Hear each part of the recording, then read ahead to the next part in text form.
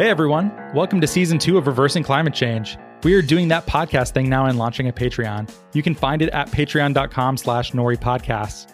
There are various tiers with different types of goodies available. Do you want to receive a special newsletter digest of what Nori Knots are reading that week? Be a part of a Nori book club. Get special access to Nori events. Go take a look at patreon.com/NoriPodcast for what we're offering. And in that spirit of being lean in that startup kind of way that, we like to do, this list of goodies is subject to change, and we'd very much like your feedback. Is there something that you'd really like to see, but it isn't listed here? Honest feedback does a lot to help us shape what we offer to you. You can send an email to podcast@nori.com or fill out our podcast survey anonymously in our newsletter, which you can find at nori.com/subscribe. And thank you so much for listening to another season of Reversing Climate Change. Hello and welcome to the Reversing Climate Change podcast. I'm Ross Kenyon. Today we are talking sailing and climate change. We have John Kretschmer on the show, author and sailor. I think it goes without saying. Author of many books about sailing, many travelogues, At the Mercy of the Sea, Flirting with Mermaids, Cape Horn to Starboard, Sailing a Serious Ocean, and most recently, Sailing to the Edge of Time, The Promise, the Challenges, and the Freedom of Ocean Voyaging. Hi, John. Hey, Ross. Nice to be here. It is very nice to have you here because we tried to schedule, and then was it a tropical storm or is it a hurricane or is it both, depending on when you're asking, that got in the way of us doing right. this? It was both. It was Tropical Storm Laura, then Hurricane Laura, and then Tropical Storm Laura again. And she conspired to screw up our trip, so we had to reschedule. Yeah, and then you went AWOL on me for a while. I'm like, I hope I'm not... I ended up checking the news, too, to not make sure that there wasn't an article for John Kretschmer died at sea, washed overboard. Well, the slogan for my sailing business is never lost, just hard to find. Sometimes I go dark. That makes sense. It's okay. It worked out. We have you here now. I hope it was okay. Was it a scary process, or was it just, part and parcel of your trade? Yeah, more or less that, but it was a trip, was just kind of an unsatisfying sail in that we had periods of calm winds and then periods of really wicked thunderstorms and a lumpy sea. So you just couldn't get your momentum. You couldn't kind of find your stride. It was just kind of scratching it out, and it turned out to be fine. It's interesting, and sometimes I poo-poo technology, but the combination of AIS and radar allowed us to steer around shipping and thunderstorms pretty easily. So it was fine. It wasn't one of the great sails. It probably won't make it into a book. You didn't let your sextant hear what you just said, did you? No, I did not. It's funny you mentioned that, because we're sitting in Maryland now and we do these workshops. And obviously in these times, it's very challenging, but we have 2 celestial navigation workshops coming up. And we have had a really good response. We've capped them at a small size because of COVID, but there's an incredible interest in celestial navigation these days. So, yeah, in fact, I just got a new sextant for the workshop. I was pretty excited. That's great. I have a theory for why that might be, and it's come up on the show so often, but I think it goes along with this general trend towards people living in cities, primarily working on their computers, living in small spaces, and they're just dying to do things that, like, they will sign up for whole hog animal, like, butchery classes, whole animal butchery, which if you told, like, your parents or grandparents that you were paying someone hundreds of dollars to get covered in blood and deal with viscera, they would think this was absurd. But we just want these sort of tactile, direct experiences that are not otherwise available to us. I totally 100% agree with you. Okay, yeah. Because the reality is GPS is the technology of our lives, but there's not much reward to using it. And celestial navigation is not all that accurate. It's a bit of a pain, but it's fundamentally rewarding. And it forces you to look outside and look overhead, and it's more than even the star aspect of it, is that you connect to the ocean in a really, really succinct way where your position depends on you reckoning with celestial bodies. That sounds so whooshy, but it's just a great feeling, and there's a huge interest in it right now. And ironically, when I started as a sailor, I had a little navigation school back in Fort Lauderdale. And in those days, you had to learn celestial navigation because there was no GPS, and it was hated. It was this miserable topic you had to, work your way through with all this math. And today people are dying to get into classes because it's seen in a more spiritual way, if you will. I can see that link and why people are yearning for experiences like that. Also, I'm happy to hear that my instinct is somewhat correct. I always like hearing that. We are definitely going to get into topics like that, but maybe while we still have the chance, we should start with your origins and how you came to make landfalls for a living. How did you end up in such a amazing overlap? I'm sure people associate what you do as a sailor and author as a dream job pairing. How'd you get here, John?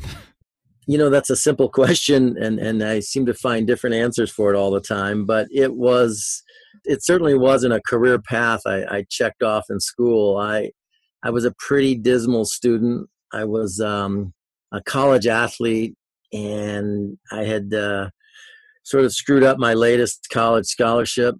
And my mom and I had a meeting of the minds, or had a meeting literally, and she said, I know you're not as stupid as you seem, but you need to change course. So she made me a deal. If I worked really hard for 6 months, whatever I made, she would match, provided I bought a little sailboat and sailed away, because that's all I wanted to do. I was so interested in that. And it's not as though I grew up sailing. I was one of these kids in yacht clubs or anything near that. I was far from that. But I had sort of fallen under the romance of sailing, and there's a body of literature about great single-handed sailors, and I had read all that, and I was just dying to have a genuine ocean experience. And she sort of called my bluff. And I bought this little 27-foot sailboat and started sailing in Florida and stumbling around, and gradually I learned to navigate. Celestial navigation was really my ticket into becoming a quote-unquote professional sailor. And I launched this very, very, I don't know, maybe hubristic expedition to sail from New York to San Francisco around Cape Horn. And I was woefully unprepared, but we managed to pull it off in a 32-foot boat, and I wrote a book about it. And that kind of was how this whole program of mine came together. And I've been sailing and writing ever since. Yeah, and that's Cape Horn to starboard. And that's kind of a coming of age story, really. Yeah, that's become a classic. And then also, I also love that literature, sailing literature in general, and travelogues broadly. But I imagine you're referencing books like Joshua Slocum's famous one and many others. Exactly. Yeah, and there's no question. Sailing Alone Around the World was a influential book in my life, and many other sailors. Yeah, and the whole body of literature on. It's interesting you say that about sailing books, Ross, because I sometimes wonder why they endure. Because sometimes the writing is not always spectacular. But to me, there's two levels. There is the honesty that the sea forces on you. It's really a difficult place to bullshit. You get revealed for who you are very quickly. And I think secondly, at least it seems outwardly, and this is interesting on a climate change podcast, because when you go sailing, you do have a connection to sailors of every era. I think that Odysseus could get dropped down into the cockpit of our boat and probably figure out how to sail it. I don't think he'd be able to drive a plane, but I think the connection between sailing and sailors of now and sailors of yore really connects. So to me, that's one of the reasons these books endure. We feel this kinship with mariners of each age. And at least I feel that way. I definitely think that's a part of it. And I also so I just read, I used this opportunity of you coming on the show to read all of those amazing books that I hadn't yet read and call that work. So I have my own form of dream job Nice. here, really. But Slocum's book is fascinating, both because of how quaint it is. He'll be like, I pulled into the harbor in some Latin American country, and the Navy was there, and they really helped me and did all this stuff. I can't imagine the Navy doing anything like that these days for liability reasons, or it's just, And then also fighting pirates around Cape Horn as well. Black Pedro, How do you beat that? It's your trip parallels that one too. At least for part of it. I think the thing about Slocum, I hope your readers will be interested, your listeners are interested in this, but Slocum really had an ability to be tongue-in-cheek and write in this quaint, simple Yankee style. I mean, his book was a bestseller, if you can imagine that, at the turn of the century. But what you don't learn is that before he shoved off, he was one of the most experienced sailors in the world. You could probably have made a case he was the most experienced sailor. He'd been captain and part owner of one of America's last viable, fully rigged commercial sailing ships. He had sailed around the world numerous times as a working sailor. The beauty of his book is that it's so tongue-in-cheek and it's so gentle, and yet he handles things that are remarkable. And there's just humility eking out from those pages. But at the same time, this guy, he really knew what he was doing. Oh, wow. I didn't even pick up on that. And it's at least partially understated Yankee persona, perhaps. Yeah. Because he's at the beginning, he's like, oh, yeah, I fixed a boat up. I found one. And then I just rebuilt the boat. I'm like, the fact that, is that just a thing that happened 100 years ago? Is someone would just know how to do that? And then I think that, again, that Slocum was particularly skilled. I mean, there's another story in his life, and it's an incredible little book, if you ever find it, called The Voyage of the Liberdad. So he had this beautiful commercial ketch that he shipwrecked in Brazil, and he was completely broke with his wife and family there. And he literally on the beach decked over, kind of refinished a dugout canoe and turned it into a sailboat and sailed it back to Massachusetts. Oh, wow. I mean, he really had a remarkable life. And I think that mariners of his age could turn their hand to anything. If you had to fix the boat, you didn't pull into a boatyard per se. You fixed it. Yeah, what would you even do now? I mean, so many boats are fiberglass or steel or ferro cement or whatever. You land in Brazil, I guess your boat might not even be wood. How would you even do it? Yeah, it's true. You have to figure out a way to be resourceful for sure. It's an interesting thing about the sailing life in general is that you start out being really involved in sailing typically, and as you proceed you become really a jack of all trades, and you learn how to do fiberglass, and you rewire the boat, and then you have to fix the diesel, and all of these things are just part of the equation. And I think that even though it's not maybe the same woodworking skills that Slocum and his crew had, but you still have to be resourceful. I think that's one of the surprises of people who get into the sailing life, how much of it still falls to you. Yeah, I originally wrote this question as a contrasting point, but maybe it's similar for that reason.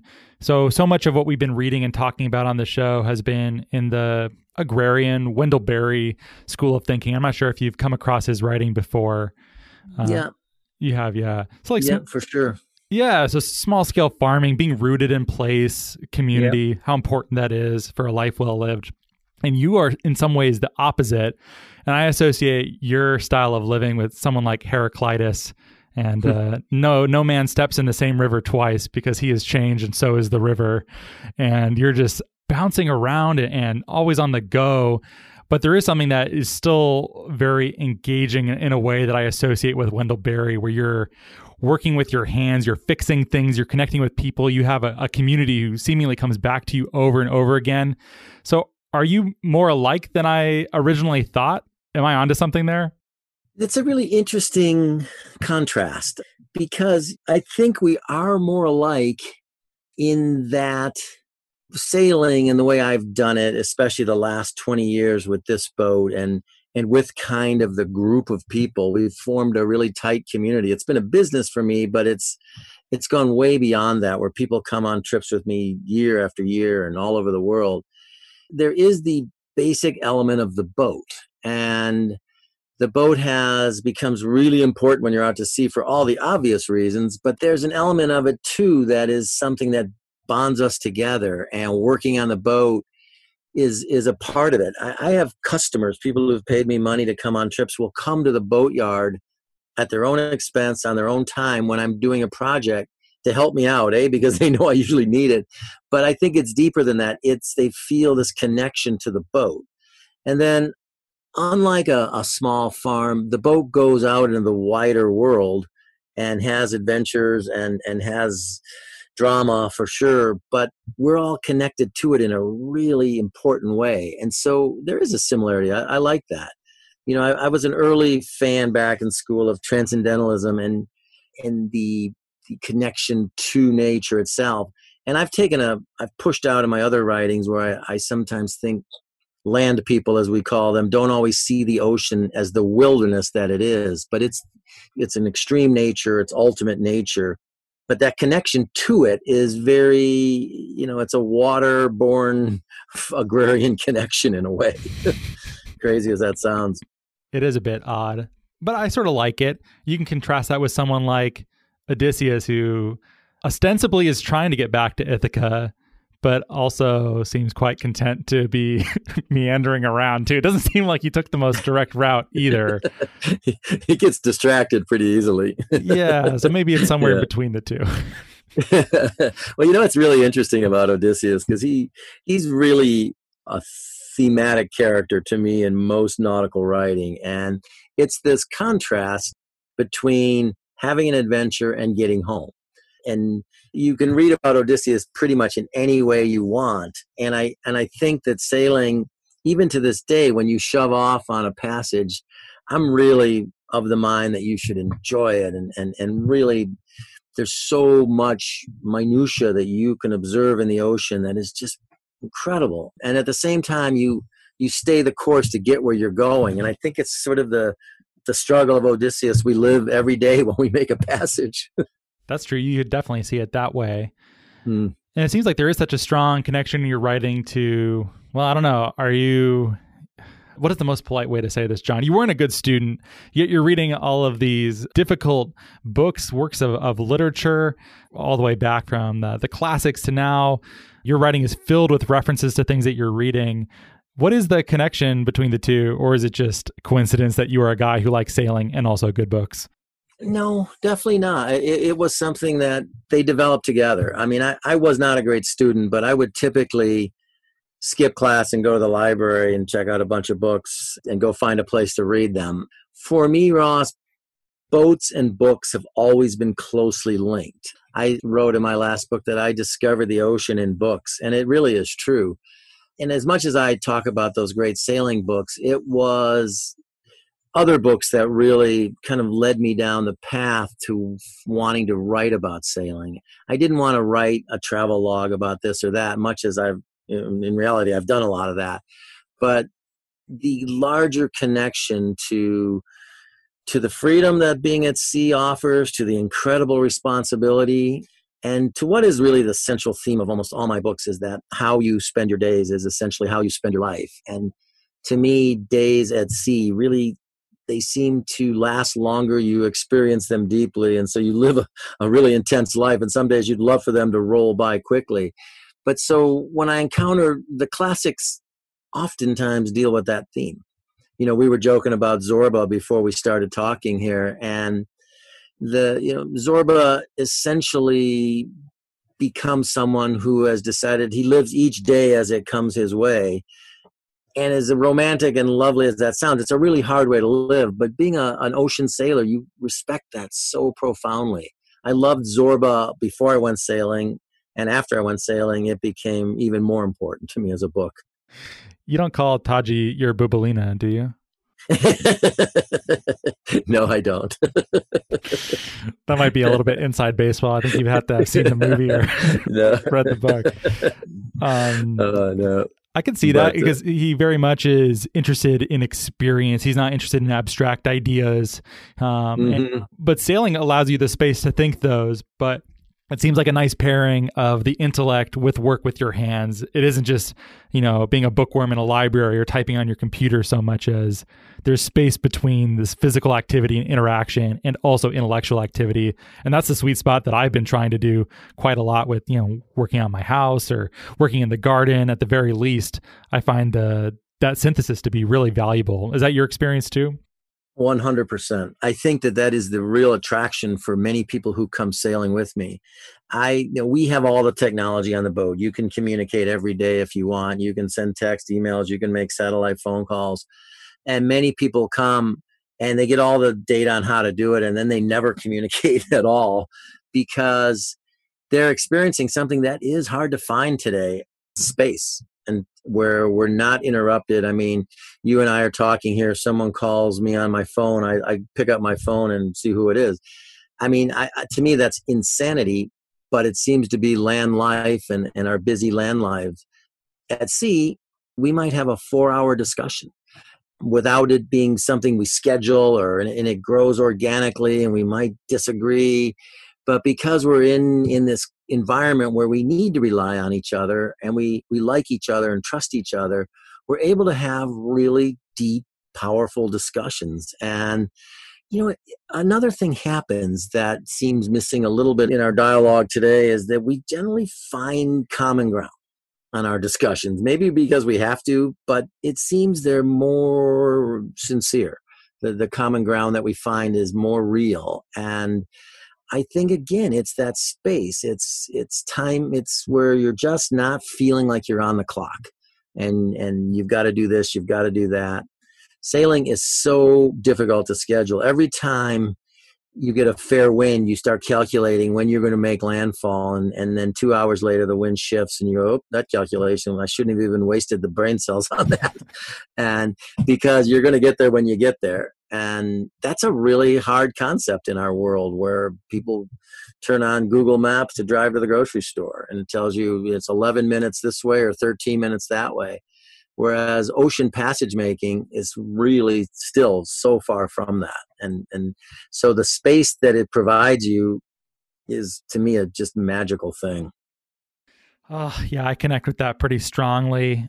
I moved to Los Angeles years ago from Phoenix, and I rode my bike there. And it took me, 10 days, 11 days or so. Wow, what a great expedition that was. Yeah, I think back on it often. I think it was one of the happiest times of my life, primarily because there was no ability to do anything but be present. I was a aspiring screenwriter then, and was moving to LA because it was time for me to move and be serious about my career. And I had opportunities there. I didn't feel any of the weight, though, because you're a writer. So, every moment that you're not writing, you're thinking about like, oh, I should probably be writing, or, oh, I need to go and jot down this idea. I didn't have any of that because I didn't have my computer. I didn't have anything. I was just supposed to make my miles and stay alive. And that was it. And I felt really at peace, despite it being potentially one of the more dangerous things I've ever done. Is that similar to you? No, I totally get it, because people will often say to me, oh, you must write when you're out there. And I don't write a word when I'm sailing. So just to be, clear, for me, sailing means shoving off on a long ocean passage. That's kind of my definition of sailing. But I'm really focused on the job at hand, and I'm never more observant or efficient, but I'm not interested in writing at all. I can't carve out that space, that work ethic that writing requires. Writing, I think, for me at least, maybe for you too, I have to force everything else out of my mind and focus on what I'm writing. And sailing is just the opposite. I have room for things to flow through my brain, and yet at the same time, I'm in the moment. If there's a dark line of clouds forming on the horizon, you can't just say, oh, well, I'm going to go inside. No, you're going to deal with it in a very physical, intellectual, and emotional way. And I love that. I just flat out love it.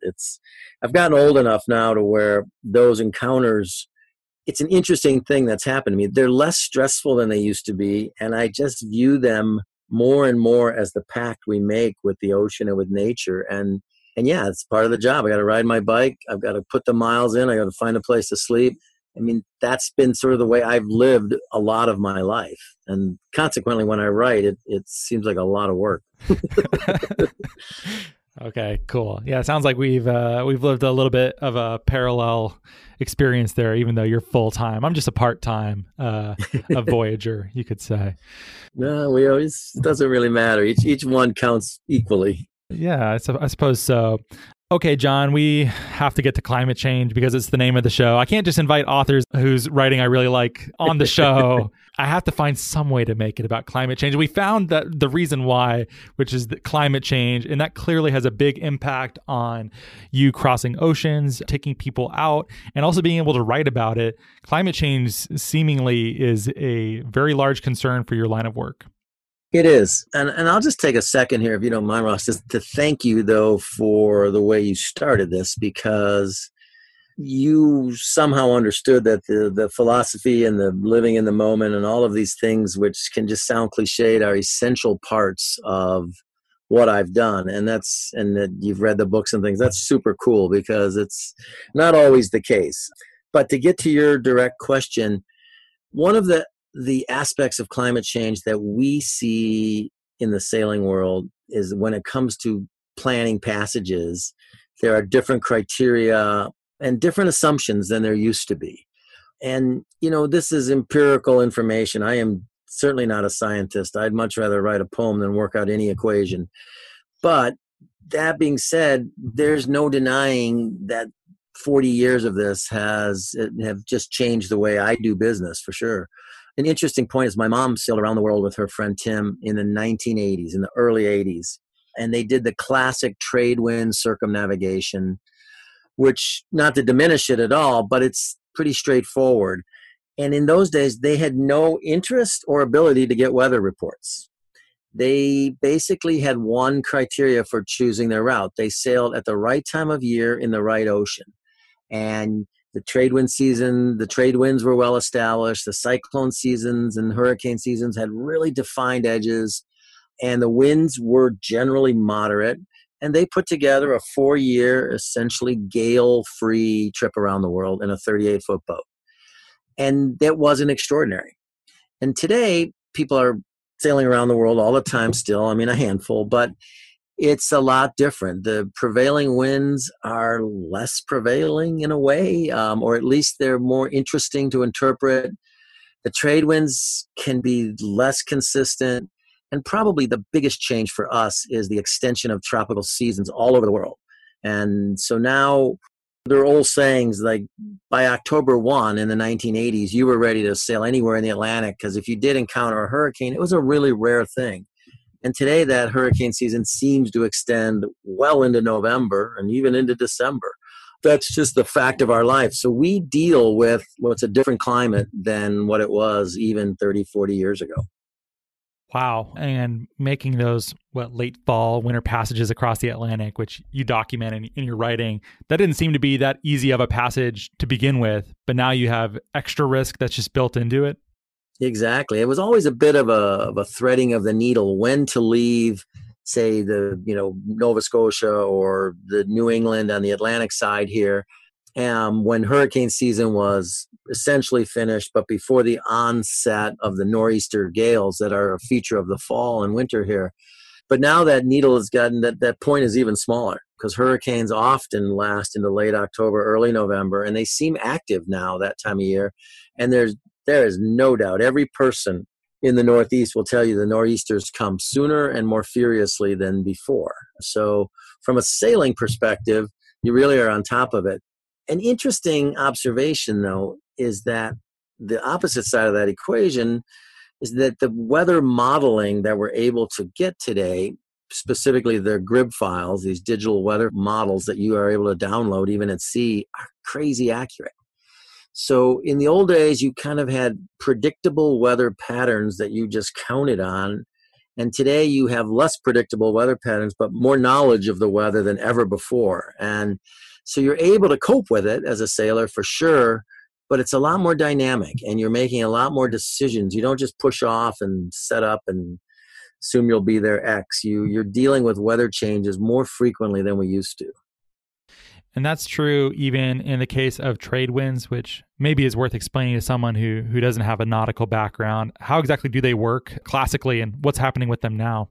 Yeah, so the winds of the world they connect to the Coriolis effect, and the Earth was really made for sailors the way I can see it. How we're tilted on our axis and we rotate nicely, and that creates winds and day and night and seasons, and it's a nice world for traveling by sailboat for sure.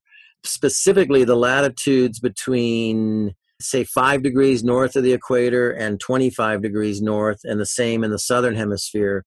These areas have really consistent easterly winds. They're rarely achieve gale force. They're often fresh for good sailing, and those are known as the trade winds. And they got their name because in the days of commercial sail, That's where you wanted to be if you were in trade, if you were doing commercial sailing, moving goods around the world. They're the stuff of sailing dreams. I mean, I've made lots and lots of ocean crossings in the heart of the trade winds, and it's just nice going. Consistent winds, good wind speed, and they are definitely still there. There is no question. The trade winds are a dominant factor in all of our voyage planning, whether we're going across them north to south or with them east to west. But they are not as consistent as they were. And this is just not me saying it. There's a lot of evidence of it. There's a guy, Jimmy Cornell, who's a kind of a famous person in the sailing world, who's written books on route planning, and he's compiled with his son new pilot charts, which are climate prediction charts. And there's just the satellite data of the last 25 years that they've used has just shown that the trade winds are, less direct than they used to be. And so consequently, it's just another factor that you deal with. Wow. Yeah, that sounds tricky. At least the trade winds, it doesn't sound like a huge risk. At least it just seems a bit more forecasting goes into it, or a bit more thought. Or maybe part of this might be good old days effect or nostalgia, it seeming easier in the past. Totally, yeah. Maybe the fact that we have this information now, we can say, wait a minute, didn't seem like that. There is, without question, some good old days effect in the way we sailors think. Yeah, I think as a group of people, I think that's probably fair to say. I've seen things too about the Gulf Stream weakening too as the oceans warm. Have you had much experience or noticed much change in crossing the Gulf Stream or trying to sail with it? Also, we should probably explain what that is too. Yeah, no, the Gulf Stream has been a major, so I've done the bulk of my sailing in the Atlantic. I've sailed across the Pacific 4 different times, but my office has been the Atlantic Ocean. So the Gulf Stream is the dominant feature there. It's a warm current that originates actually in the Yucatan Channel, and it flows between the Straits of Florida, between Florida and Cuba, up the East Coast. It kisses Cape Hatteras, and then it arcs northeast across the Atlantic, where it parts halfway and becomes the North Atlantic Drift Current, which goes up to Ireland. And then the Gulf Stream itself turns into the Canary Current, which forms the Great Atlantic Gyre that wraps around the Atlantic. The Canary Current flows south, and then the trade winds push it west with steady east winds, and it's a circular current, and it's a huge part of the Earth's climate, and it's something sailors have been contending with for all time. In fact, Columbus's great discovery, really, he didn't discover any of the lands he thought he did, and he was kind of a jerk as a person, but he did figure out how to sail across the Atlantic both ways, and it was primarily current driven. He stumbled into the current going back as he went north from the Caribbean, and that was a huge discovery because it was easy to get from Europe to the Caribbean, the trade winds and the current below you there. But to get back, he realized he had to go north, where he picked up prevailing westerly winds and essentially the Gulf Stream. So have I noticed a difference? Absolutely. So we've made a lot of crossings to Ireland and England over the years, and it just does not flow with a lot of oomph up that way these days. You can just open any Grib file. You can open it today and look at the current. I guarantee you, if you guys go to windy.com and open it up, and you will see that the Gulf Stream, instead of having the classic fork halfway across the Atlantic or just before the Azores, it just kind of peters out as it goes north. You don't have to be a meteorologist or a climate scientist or anyone. You can be a sailor looking at wanting a prevailing current to make that trip. And it just doesn't have any steam. And it seems to be not even seasonal. So there's lots and lots of theories about that. And, one of them is the ice melt has changed the salinity levels of the ocean. And I'm not an expert on it, but the reason the water flowed up toward Ireland was that it would then sink, and it would kind of go in reverse course underwater. And with all the fresh water in it, it's disturbed that cycle. When you sail to Ireland, they're funny that the Irish have a way of saying things. They'll say, because it's been colder there year after year, especially on the Atlantic coast, and they'll say, we lost the Gulf Stream. By God, we've lost the Gulf Stream. Yeah, the water's cooler than usual, and the currents are just not doing their thing, or so it seems from my little perspective. To date, have you had to change the way that you conduct passages? And I imagine that's one of the principal ways your company makes money is by taking people out. Have you had to cancel, postpone, change routes? Have you already had to start making accommodations for climate change? We have to some degree, Ross, but we're pretty flexible on our feet, and we're a little tiny operation. I know this sounds crazy from a sailor's perspective, but we're taking it more seriously than ever. Just a quick example, we sailed from Bermuda to the Azores a few years ago. And the way that, and I've made that trip a lot of times, and the prevailing wisdom is you sail north from Bermuda until you pick up the westerlies somewhere above latitude 40, and then you continue east in the westerly winds, and then you drop down to the Azores. And it's a 1,800, 1,900 mile passage. But lately, the route has changed. The route is now, and it's not just me, it's many, many sailors write about it. And Jimmy Cornell even talks about it in his pilot charts. It's better to stay south of 40 and find these little ribbons of wind from the wind files and follow them, as opposed to just laying into what was a classic westerly passage, westerly wind, west wind passage. And so yeah, we've changed our routing that way, but we're able to cope with it. The people that come sailing with me are looking for adventure and kind of wanting to feel their way on the ocean. So it's not as though we're pinned down to a schedule, but we're certainly paying really close attention. Back previous to all of the technological advances, were these routes just like very consistent? Or was it just because we didn't have the technology to notice these ribbons? A bit of both? What would you say? I would say a bit of both, and definitely a bit of both. And there's that old time, good old days thinking again. However, just empirically, in my case, I would have argued with you vigorously to say that you'd ever want to make that crossing below latitude 40. I would have really taken you to task on that. But it turns out that the last 2 times we've done it, that's exactly how we've done it, armed with much better information than we had before. But it's a complex equation where the weather in the Atlantic is driven by the Bermuda high and the Azores high. And for whatever reason, they're not shifting as far as they used to, forcing you to kind of thread your way between weather patterns. So I think it's a little of both. You tended to have confirmation bias with when you went up there and then eventually made it to the Azores, you convinced yourself that was the right move. But when I really try to look at it as analytically as I ever look at anything, I do think there's been some change in wind direction and at least wind consistency. Are you preparing to make any future changes to how you conduct business? Well, actually we are, because the voyaging that we have planned for next summer, let's hope that the world kind of rights its ship on that and we can pull all this together. And certainly the following year, 2021 and 2022, are taking us much further north and south than we've gone before. So we're going to go up to the Arctic, something I've sailed up as far as Labrador previously and been around Newfoundland and have been high in the Baltic. But this time we're going to go way up the Greenland shore and then come down the west coast of Greenland through Prince Christiansund and over to Ireland and then up to northern Norway. And so this route is far more doable than it used to be because of the fact that there's just a lot more open water.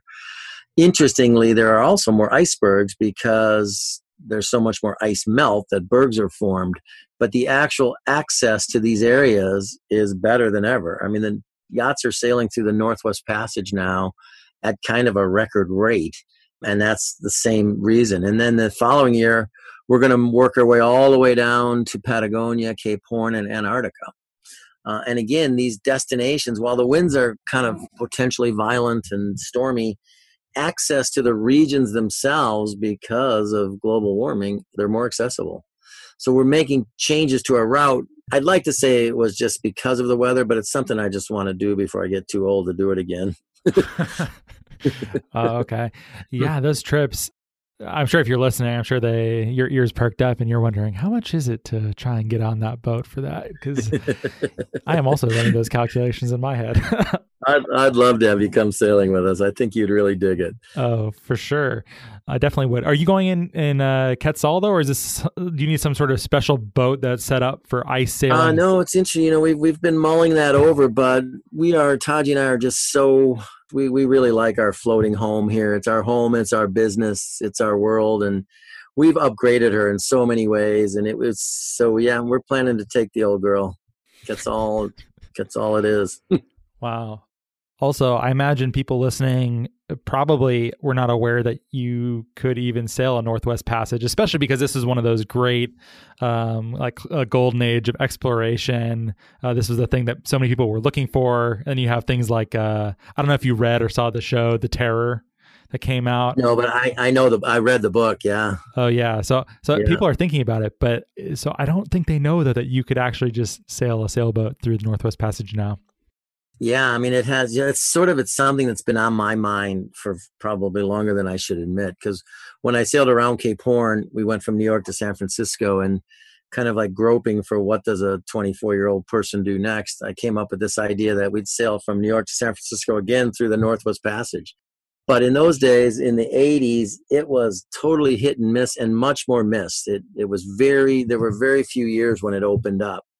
But now, I mean, essentially, it's almost become something of a bucket list item as opposed to a great expedition. I mean, boats. There's controversy over whether everyone should even be allowed to do it, but there isn't as much controversy about the fact that I think I was reading recently that 8 years in 10, it's open right now to just kind of make your way through. And when you think about Sir John Franklin and the horror of what those early explorers went through, it seems crazy that you could slide through in a fiberglass sailboat, but boats are definitely doing it.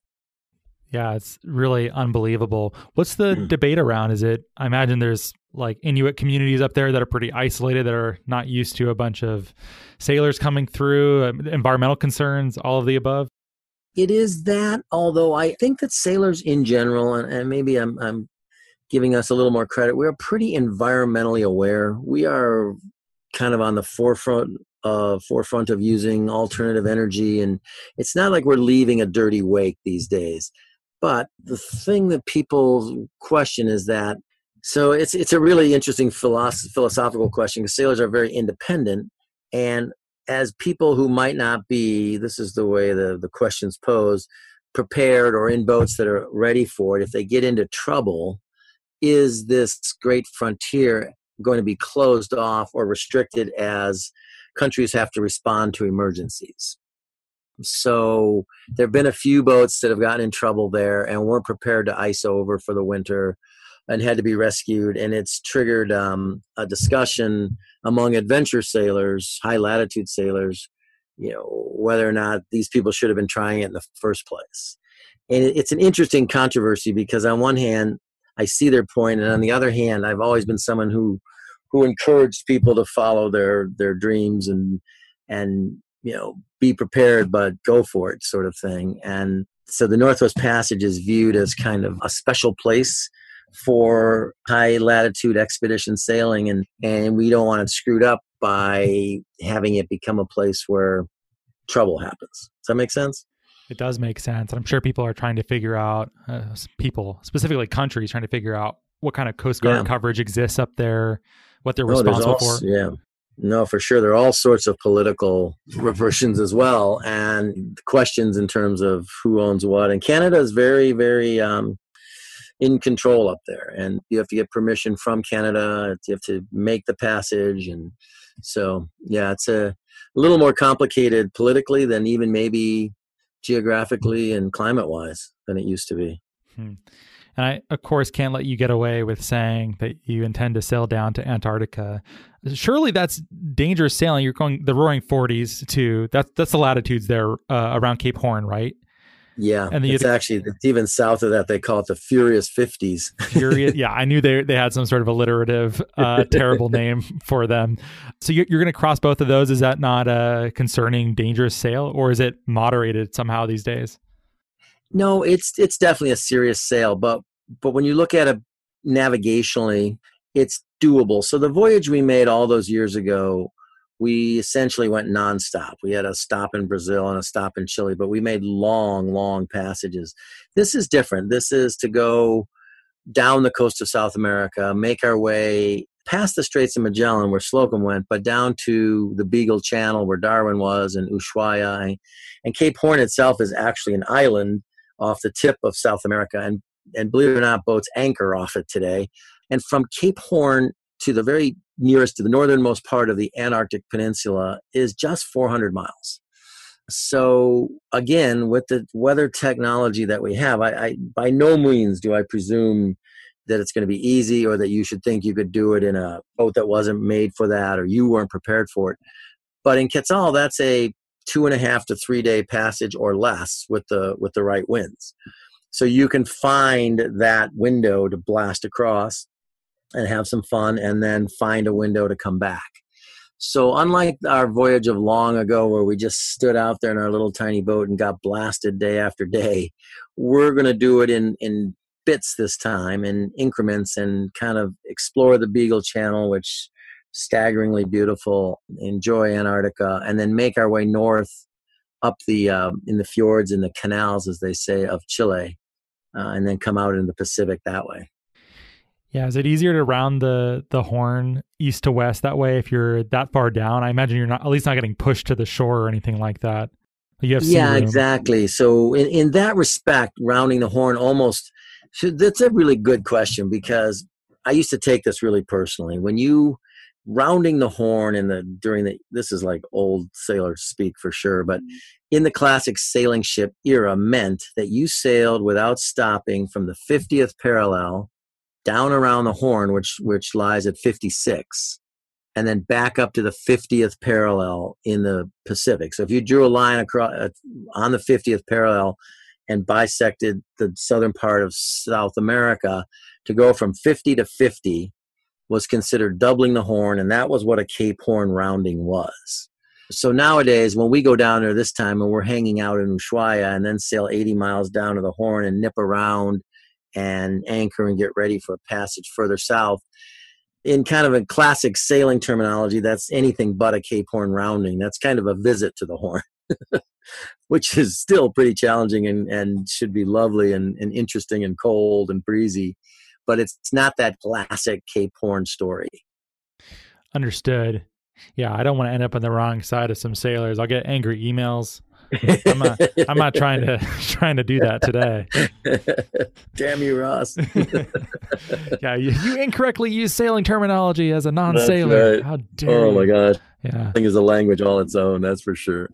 Oh yeah, I can talk a good game, but it's all just books, and a fair number of which are yours. Yeah.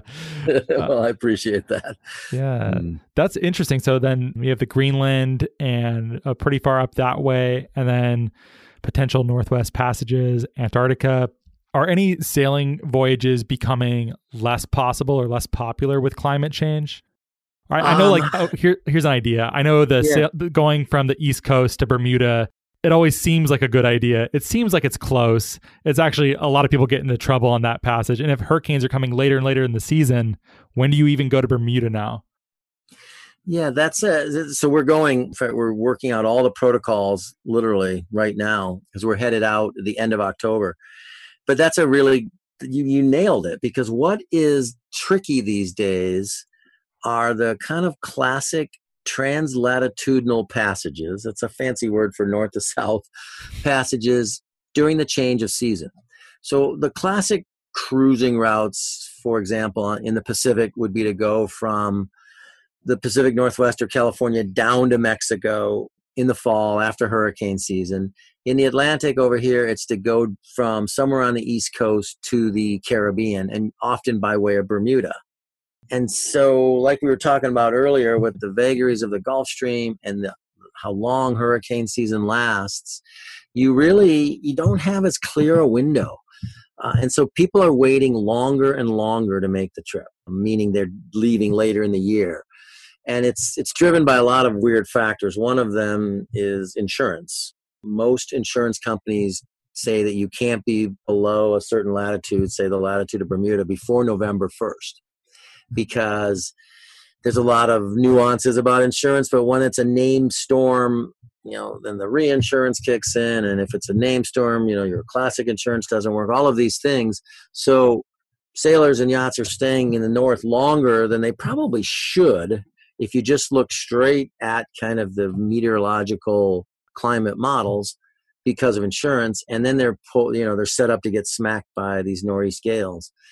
So that window is tighter. That's what's a little more challenging than it used to be. Once you're in the trade winds, you are kind of in the same dynamic we've always been in, and it's good traveling as long as you're headed westward right the way around the world.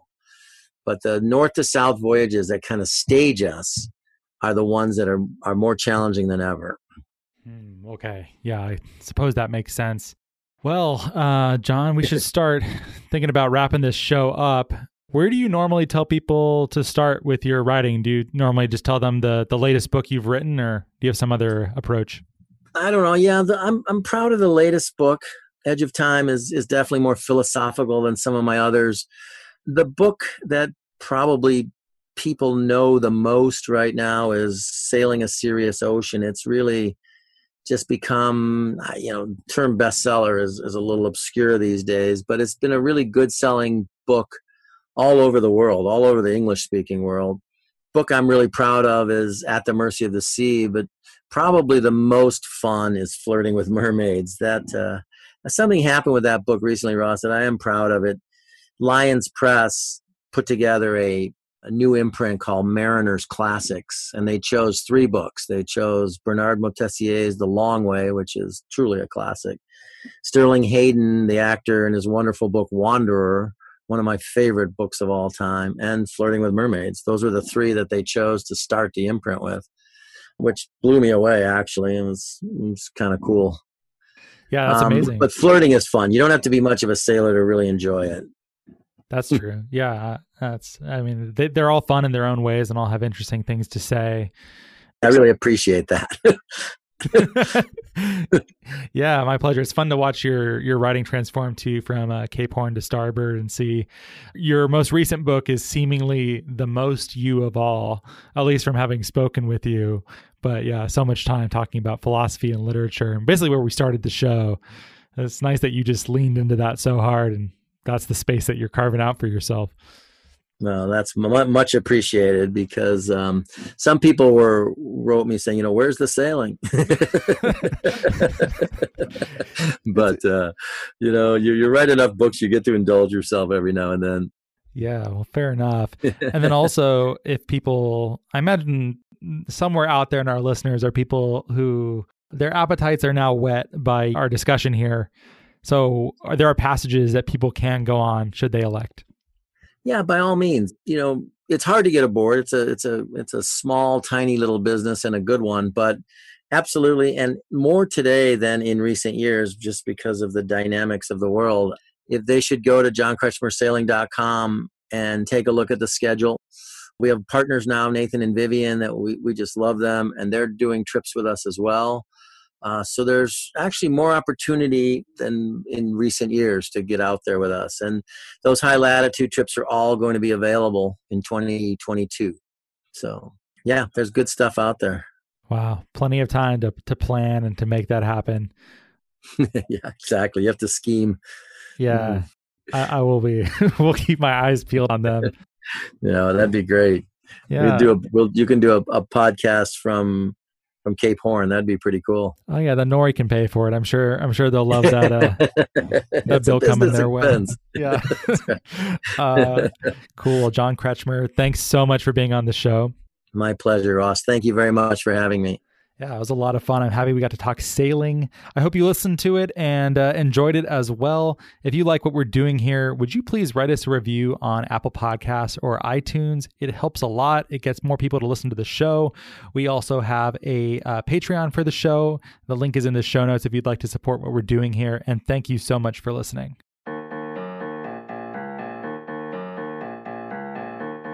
Well, thank you so much for listening. If you like the show, please rate and review it in Apple Podcasts and or Stitcher. It really helps us a lot to get this content to a wider audience. If you think what we're doing is useful, interesting, fun, hopefully all 3, we'd certainly appreciate your rating and review. You can keep up with Nori at nori.com, where there is a newsletter. That's nori.com/subscribe. There's podcasts. There's a whole bunch else. Or you can send us an email at podcast@nori.com. We are also now on Patreon at patreon.com/noripodcasts if you'd like more content, engagement, and community. And thank you so much for your support.